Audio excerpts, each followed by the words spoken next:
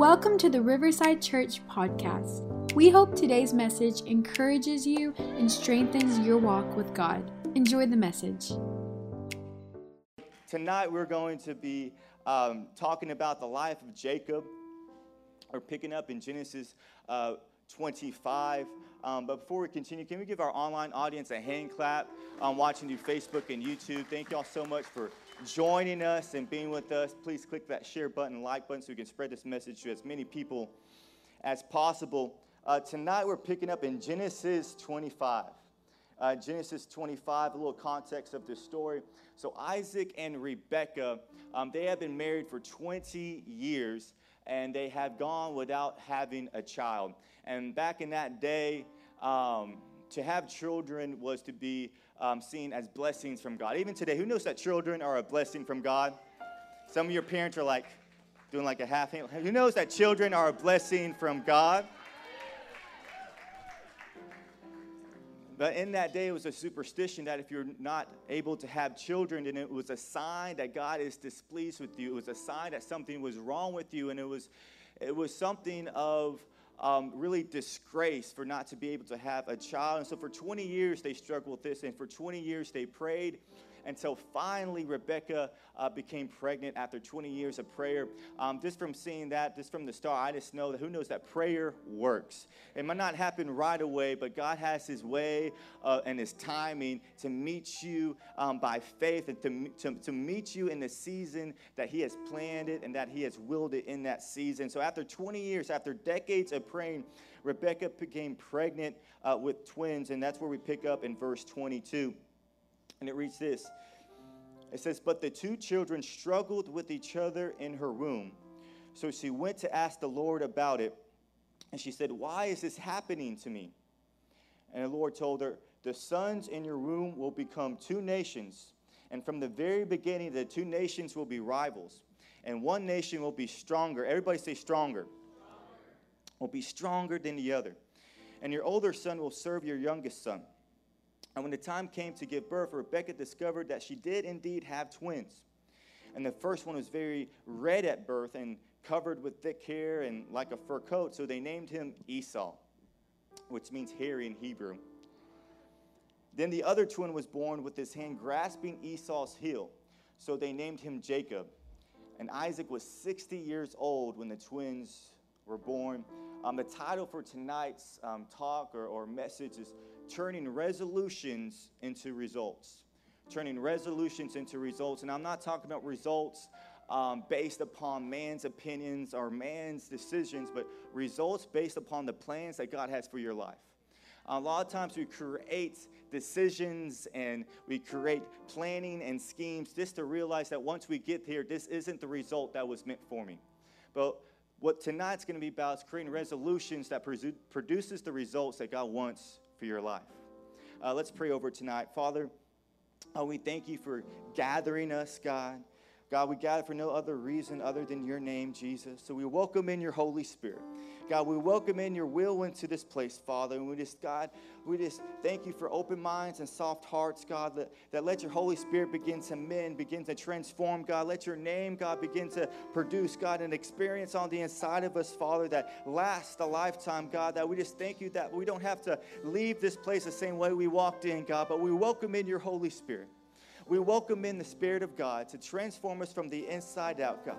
We thank you for addiction fleeing, God. We thank you for depression breaking, Father. We thank you for anxiety, God, the grasp of anxiety, God, releasing right now in this moment as we begin to speak faith and agreement right now tonight that, Father, your will be done. And that, God, we hand this service over to you and let your Spirit do what you do best, God, and that's transform us from the inside out.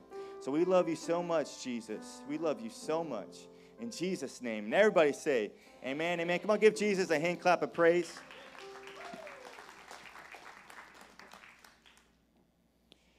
So when Jacob was born, it said he was holding the heel of Esau.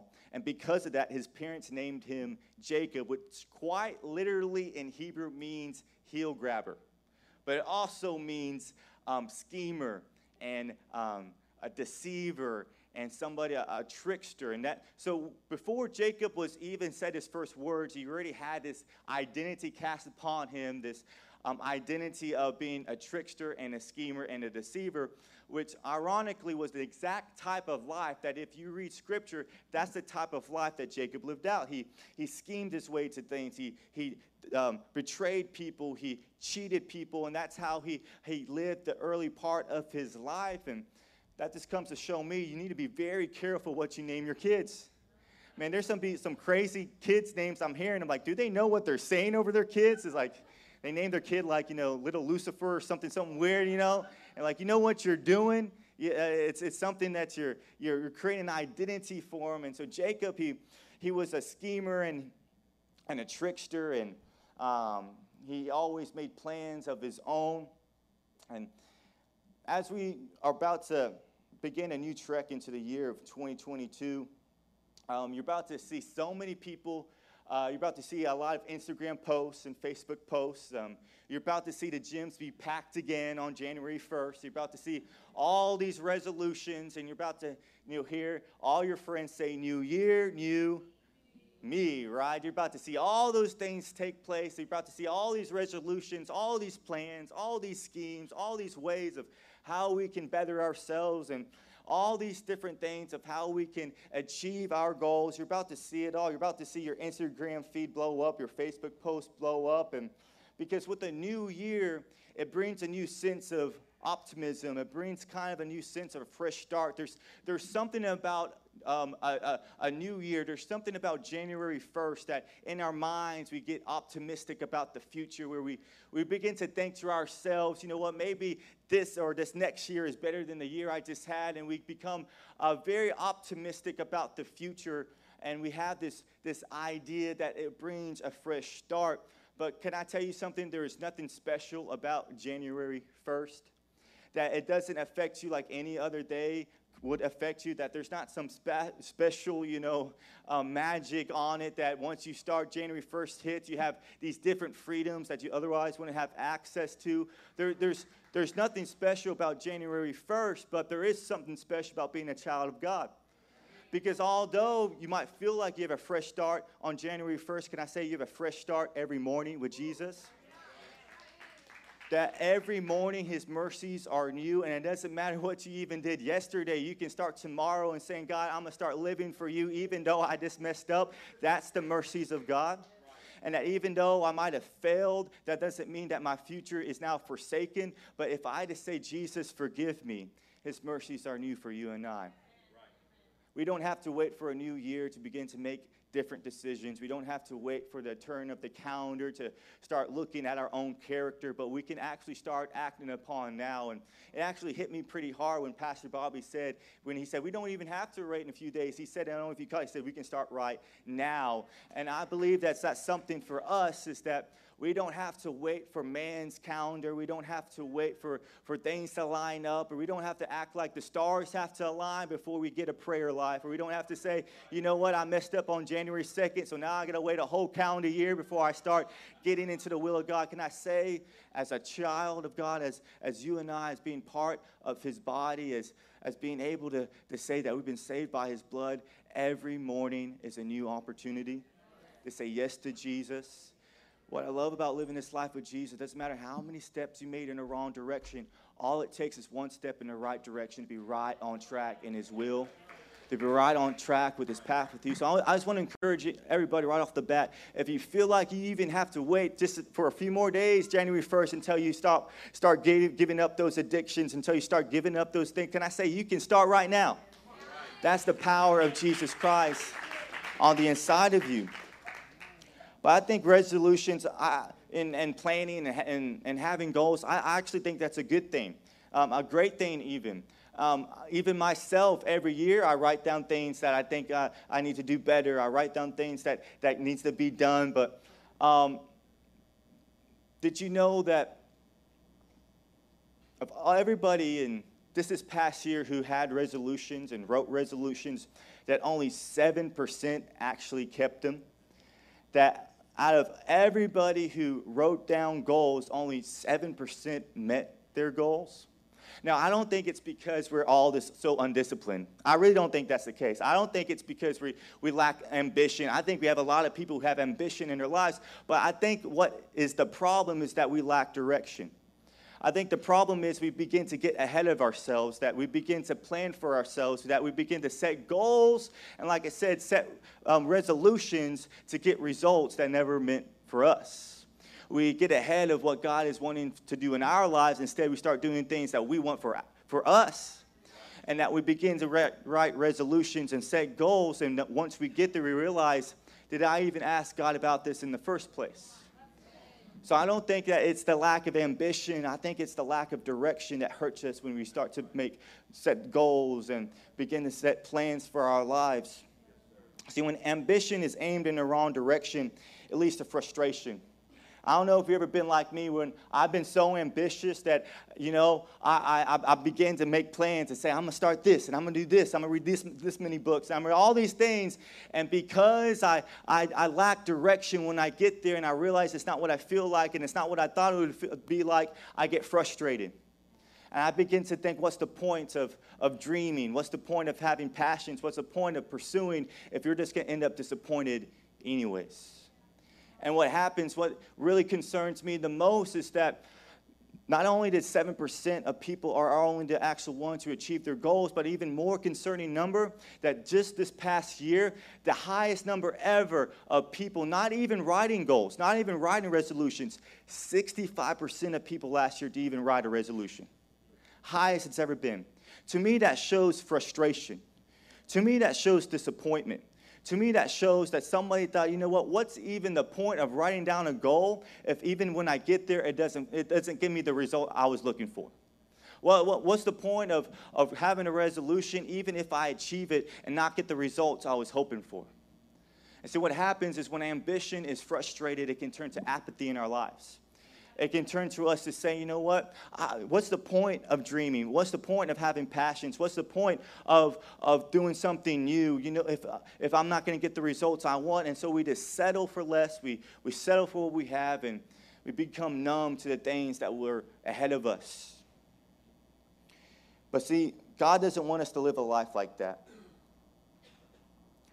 God doesn't want us to spend our time trying to find something new, to spend our time trying to achieve things outside of what God has for us. See, God wants us not to find something new, but to find what is true in our lives. The really first main thought of tonight is, what if we spent 2022 not trying to be the new you, but the true you? And by that I mean the true you that's only found in the Word of God. I think that deserves a hand clap. The true you that's only found and the Word of God, because we can get so caught up in trying to find what is new that we overlook what is true in our lives. We overlook the relationship that we have with God. We overlook the things that actually have an influence and affects our own peace and affects our own joy and confidence. Because if we have the true you secured, and by that I mean in the Word of God and the identity of Jesus Christ, you won't have to find anything new because you have everything that you need. Let 2022 be a year that we pursue the true you, but our identity cannot be based on anything that this world has to offer. It has to be based on what Jesus has to offer. But the truth is that we can't find truth in man's plan, but we have to only find it in God's plan for our life. And what happened with Jacob is he was a schemer, a trickster, he was a planner, He trusted his plan way more than he trusted God's plan. And that's how he spent his life. In Jacob's early life, he cheated Esau out of his birthright for soup. Now, I don't know if that's Esau's fault or Jacob's fault, but both of them are kind of wrong for that. And then Jacob would then steal Esau's blessing, his brother, his twin brother. He would steal his blessing by impersonating Esau and dressing up like Esau so that he could steal his blessing that Isaac was going to give to him. And he did all these things, and he cheated and he betrayed. And because of that, Esau said that he was going to search him and try to find him to kill him. And because of that, Jacob had to flee his own home in the fear of his own brother. He would then fall in love with Laban's daughter, Rachel. and spend 7 years trying to win over Laban's blessing for Rachel. And as you know the story, Laban would actually trick the trickster.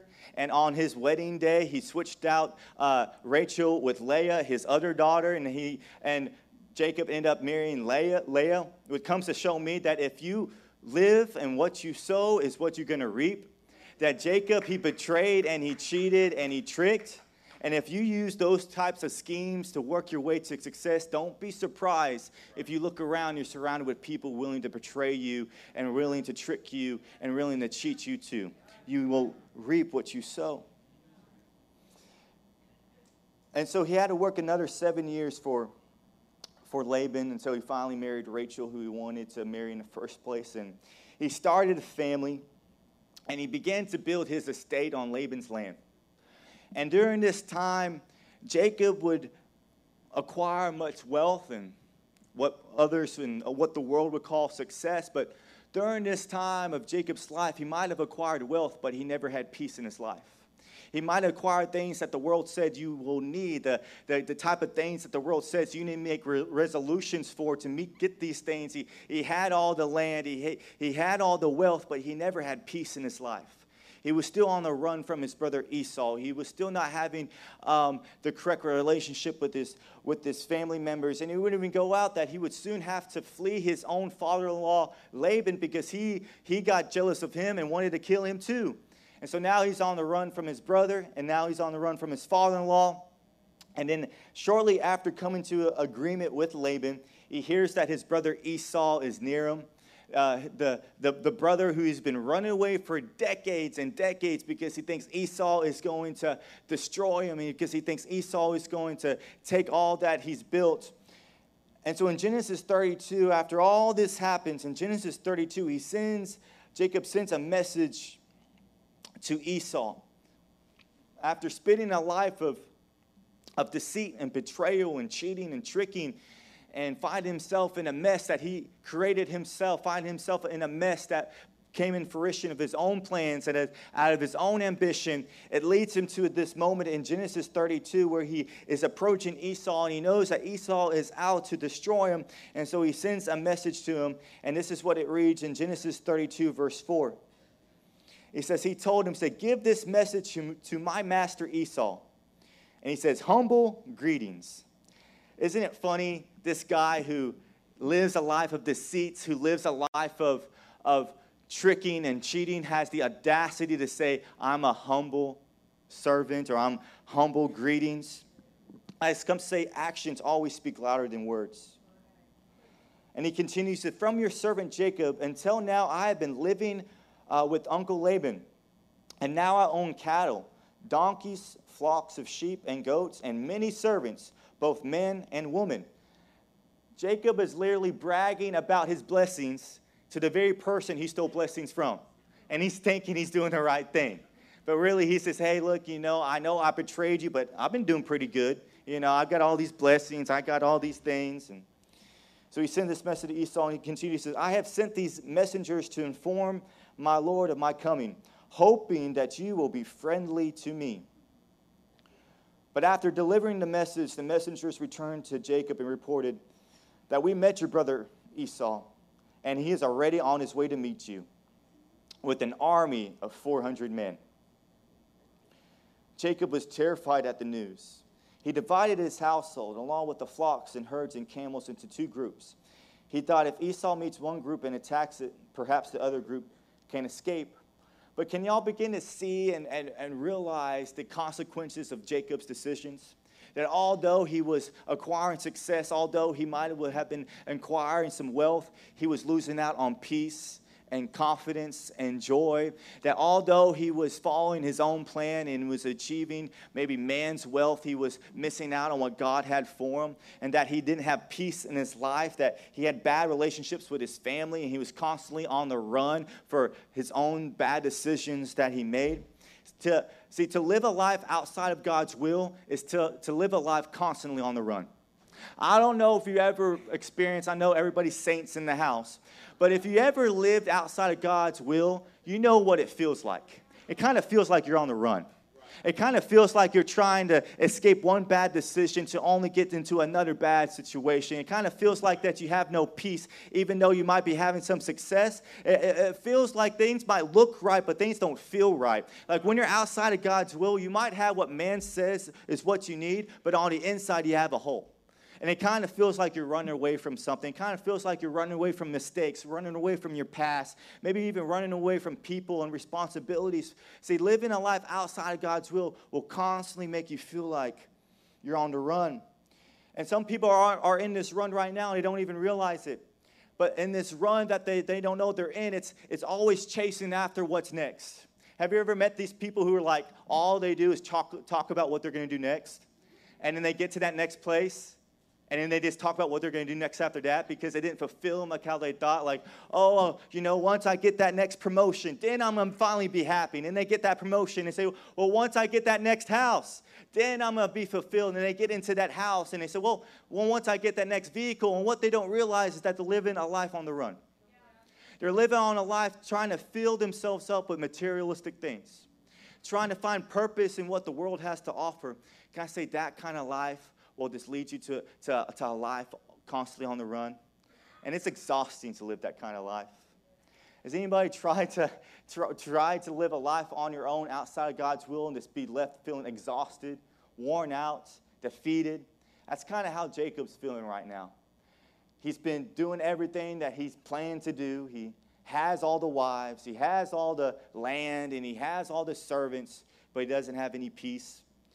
He has bad relationships with his family. He doesn't have any joy in life.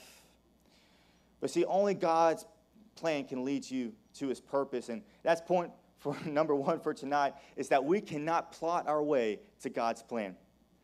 We cannot plot our way to God's plan. It doesn't matter how much you scheme. It doesn't matter how much you plan. Jacob was a good planner and schemer. He knew everything. He knew how to get there. He knew all the things he needed to do. But even if you execute it all, if you don't follow after God's will, you won't get to God's purpose in your life.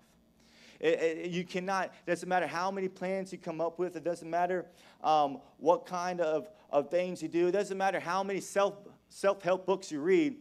Unless you spend time in the presence of God, you won't get the direction that you need. It doesn't matter how many podcasts you listen to. If you don't spend time in prayer, you're not going to get the insight that you need. What I'm trying to say tonight is that if you're living a life based upon your own understanding, you're going to live a life on the run.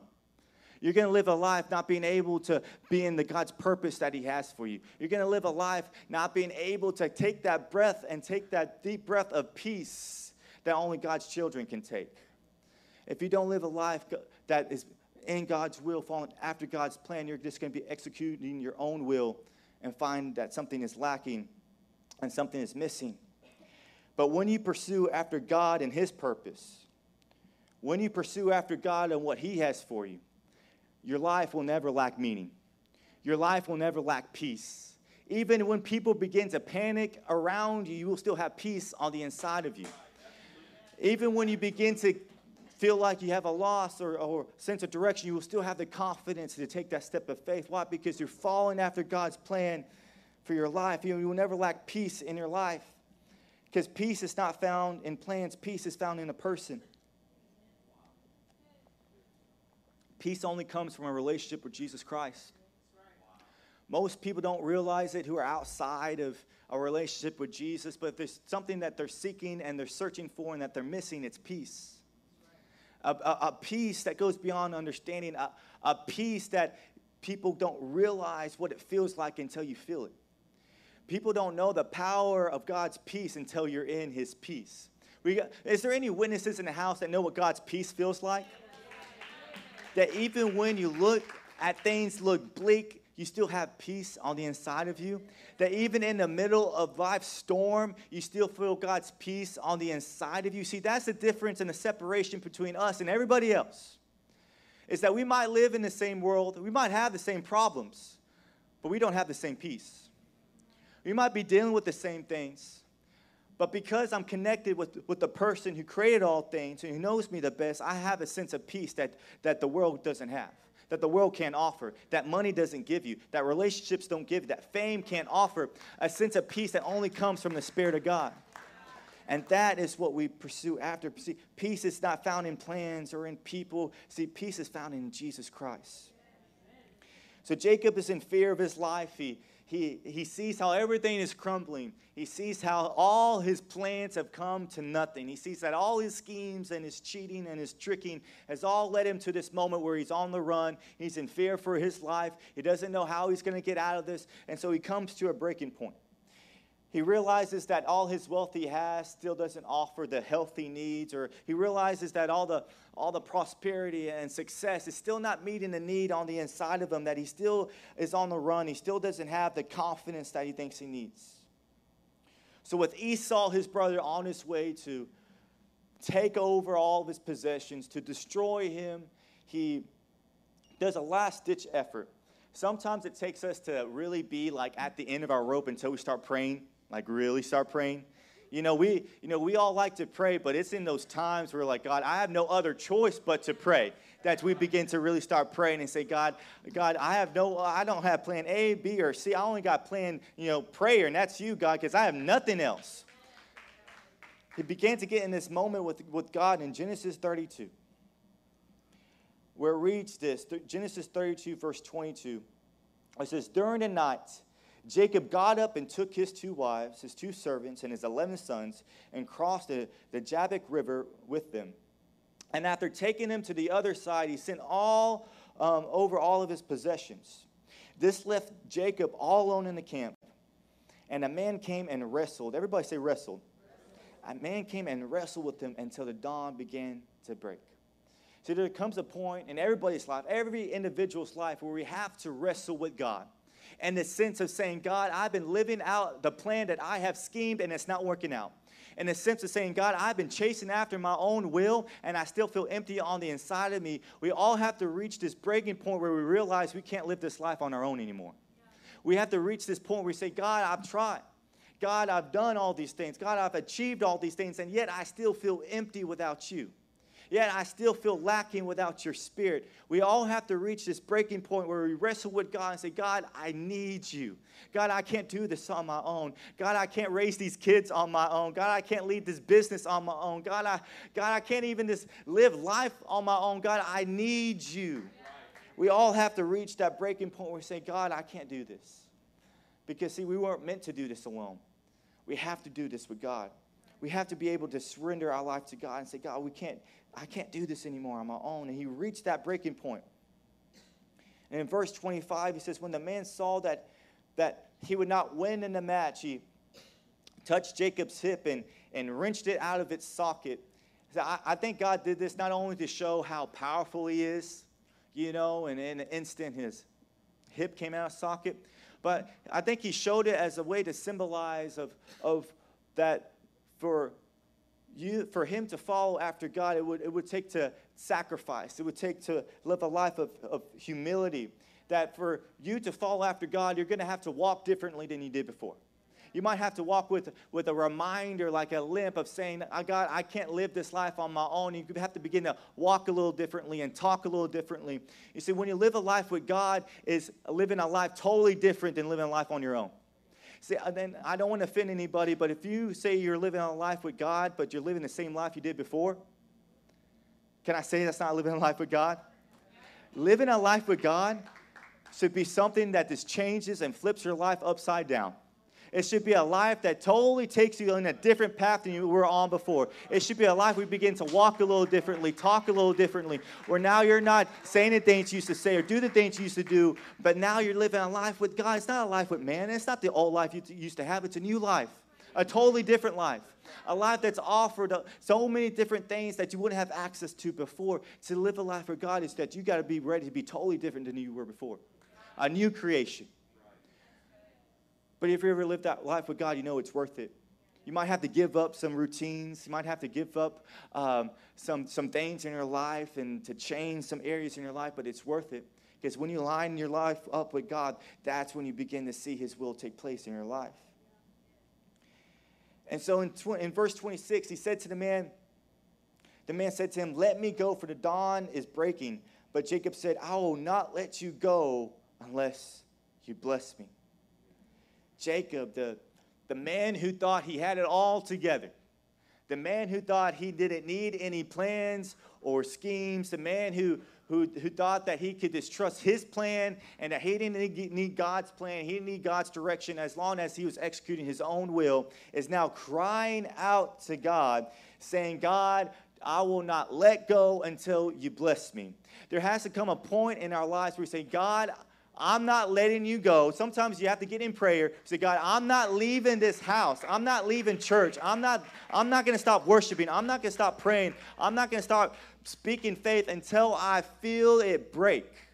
Until I feel a change. Until I feel something come from you that's not from man, that's not from the world, but straight from your spirit. He said, God, I'm not going to let you go until you bless me.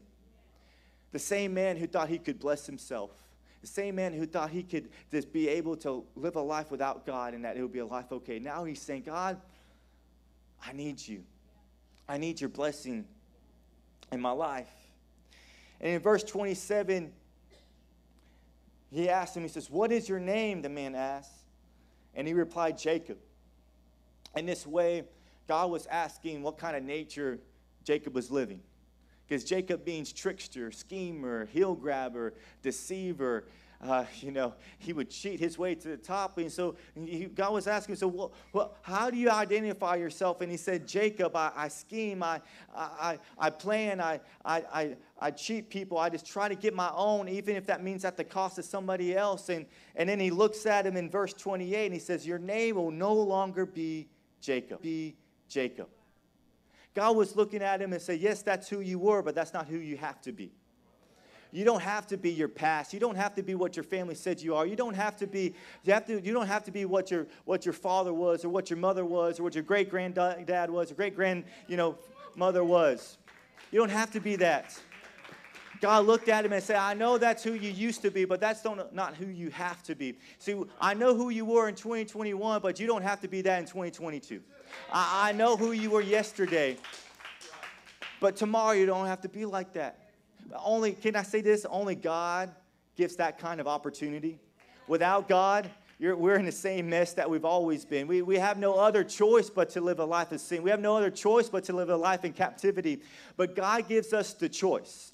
God gives us the opportunity to say, I know you're in this place where you're locked up by sin or locked up by addiction, but that's not where you have to be. And only Jesus gives us that choice. And so he looked at him, he said, your name will no longer be Jacob, the man told him. But from now on you will be called Israel, because you have fought with God and with man and have won.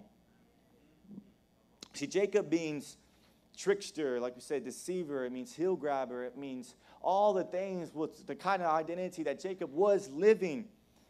But Israel means to, in Hebrew, it means to wrestle with God, to fight with God. But I don't think that means in a sense of fighting against God. I think that means in a sense of fighting with God. See, what Jacob learned in that moment is that to live a life outside of his will is to live a life against God. To live a life in rebellion. To live a life of trying to get your own. To live a life of trying to get your own purpose and plans and together. But to live a life fighting with God. I mean, God is now on your side. That you are now living a life in God's will. Now God's fighting your battles. Now God is the one on your side. And now with God with you, who can stand against you? That's what going from Jacob to Israel meant, is saying, no longer am I going to live a life against God. Because see, if you're not living in God's will, you're living a life against God's will. Like, there's no gray areas when it comes to God. Like, there's no such thing of being outside God's will, but still not being against God's will. Like, if you're outside of God's will, you're going against his will. God wants you in his will. God doesn't want us to live in rebellion. God doesn't want us to live a life always trying to seek our own purpose and plans. He wants us to live a life in his will. And so going from Jacob to Israel was going from a life that was scheming and deceiving to now a life of saying, God, I'm with you. God, I'm following after you. God, I'm humbling myself to you. See, Jacob, he was stubborn, but Israel, he was submissive. Point number 2 for tonight is that with God, we have to surrender in order to succeed. With God, we have to surrender in order to succeed. To live for God is to die to your flesh.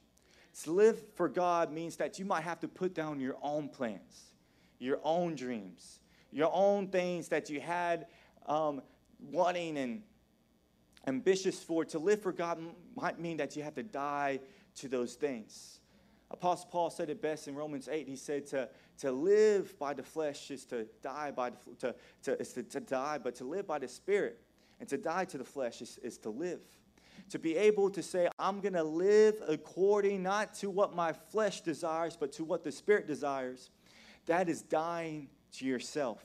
That is dying to the flesh. There's been times when I have pursued a plan, but God told me those plans are not mine, but yours, and I had to die to those plans. I had to die to those ambitions and say, God, I believe that you have a better plan in store for me than I do for myself.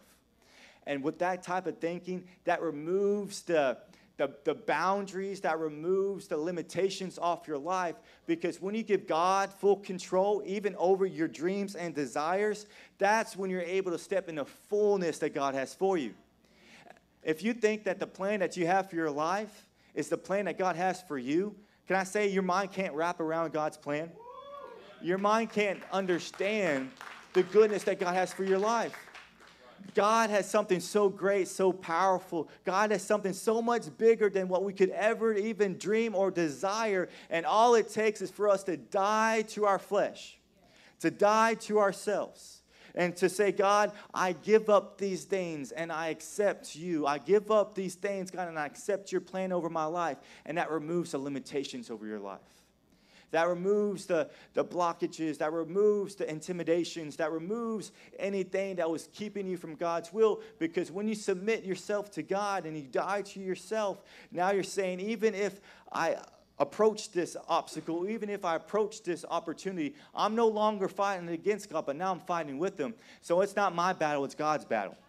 Now I don't have to worry about what's around the corner because God's already handling it. That's the power of living in God's will and God's plan, is that you don't have to worry about the future.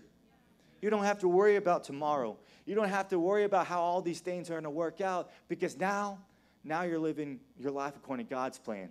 And God has it all figured out. God already knows what's in your tomorrow. God already has the future figured out, to where you don't even have to, you don't have to stay up late at night thinking about how this is going to work and how that's going to work and how this is going to get paid and how that's going to work out. You don't have to worry about that anymore. I'm not saying that you don't have to think for yourself at all, but you don't have to worry. You don't have to be afraid. You don't have to live a life of fear any longer. That's not the type of life that God wants for us. When God's plan is in fulfillment in our lives, it's a life living without fear.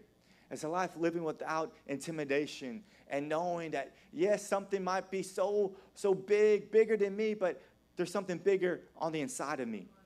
Now there's something that I can approach it with, and now I know I'm not by myself. Now I know I'm with God. And God's going to make a way where there seems to be no way. Come on, if you believe that now, can we just give Jesus a shout of praise? Father, we thank you for what you're doing.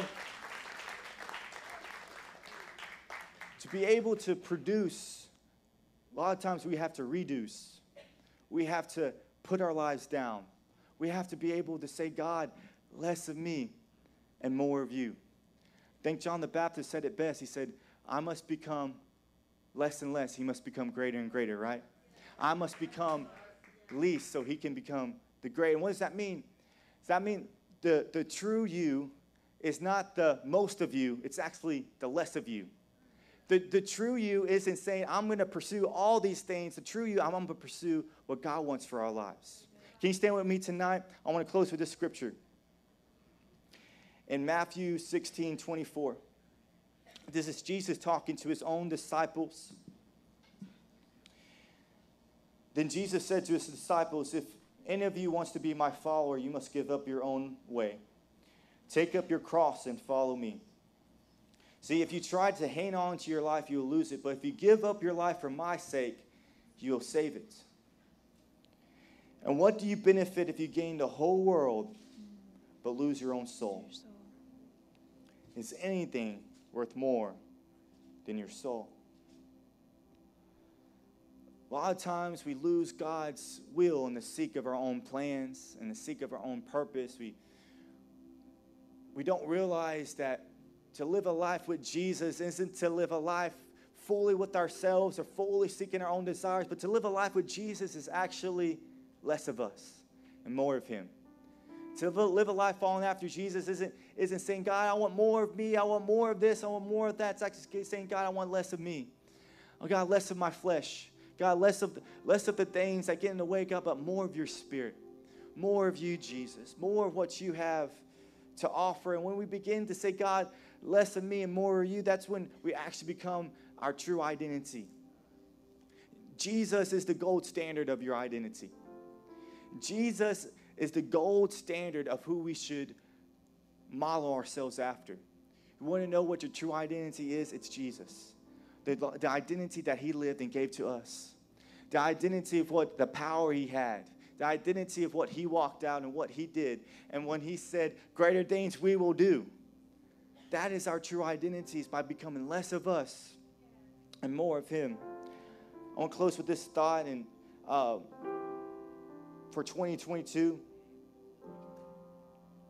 say in 2022, we need to pursue what is true instead of what is new.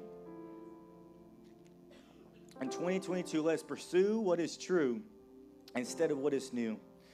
By pursuing what is true, I mean, let's not look for what is a reflection of us. Let's look for what is a reflection of Jesus. Let's look for what is less of us and more of him. The greatest prayer that I've learned to pray, really every day in my walk with God is saying, God, less of me and more of you. Less of my humanity, God, and more of your spirits. God, less of these anxious thoughts, God, these insecurities, Father, less of these fears and these doubts, God, that I've been dealing with, God, but more of you, God, more of your joy and your confidence, God, and your peace, God, less of me and more of you, because the more we become like Jesus, the more we become true.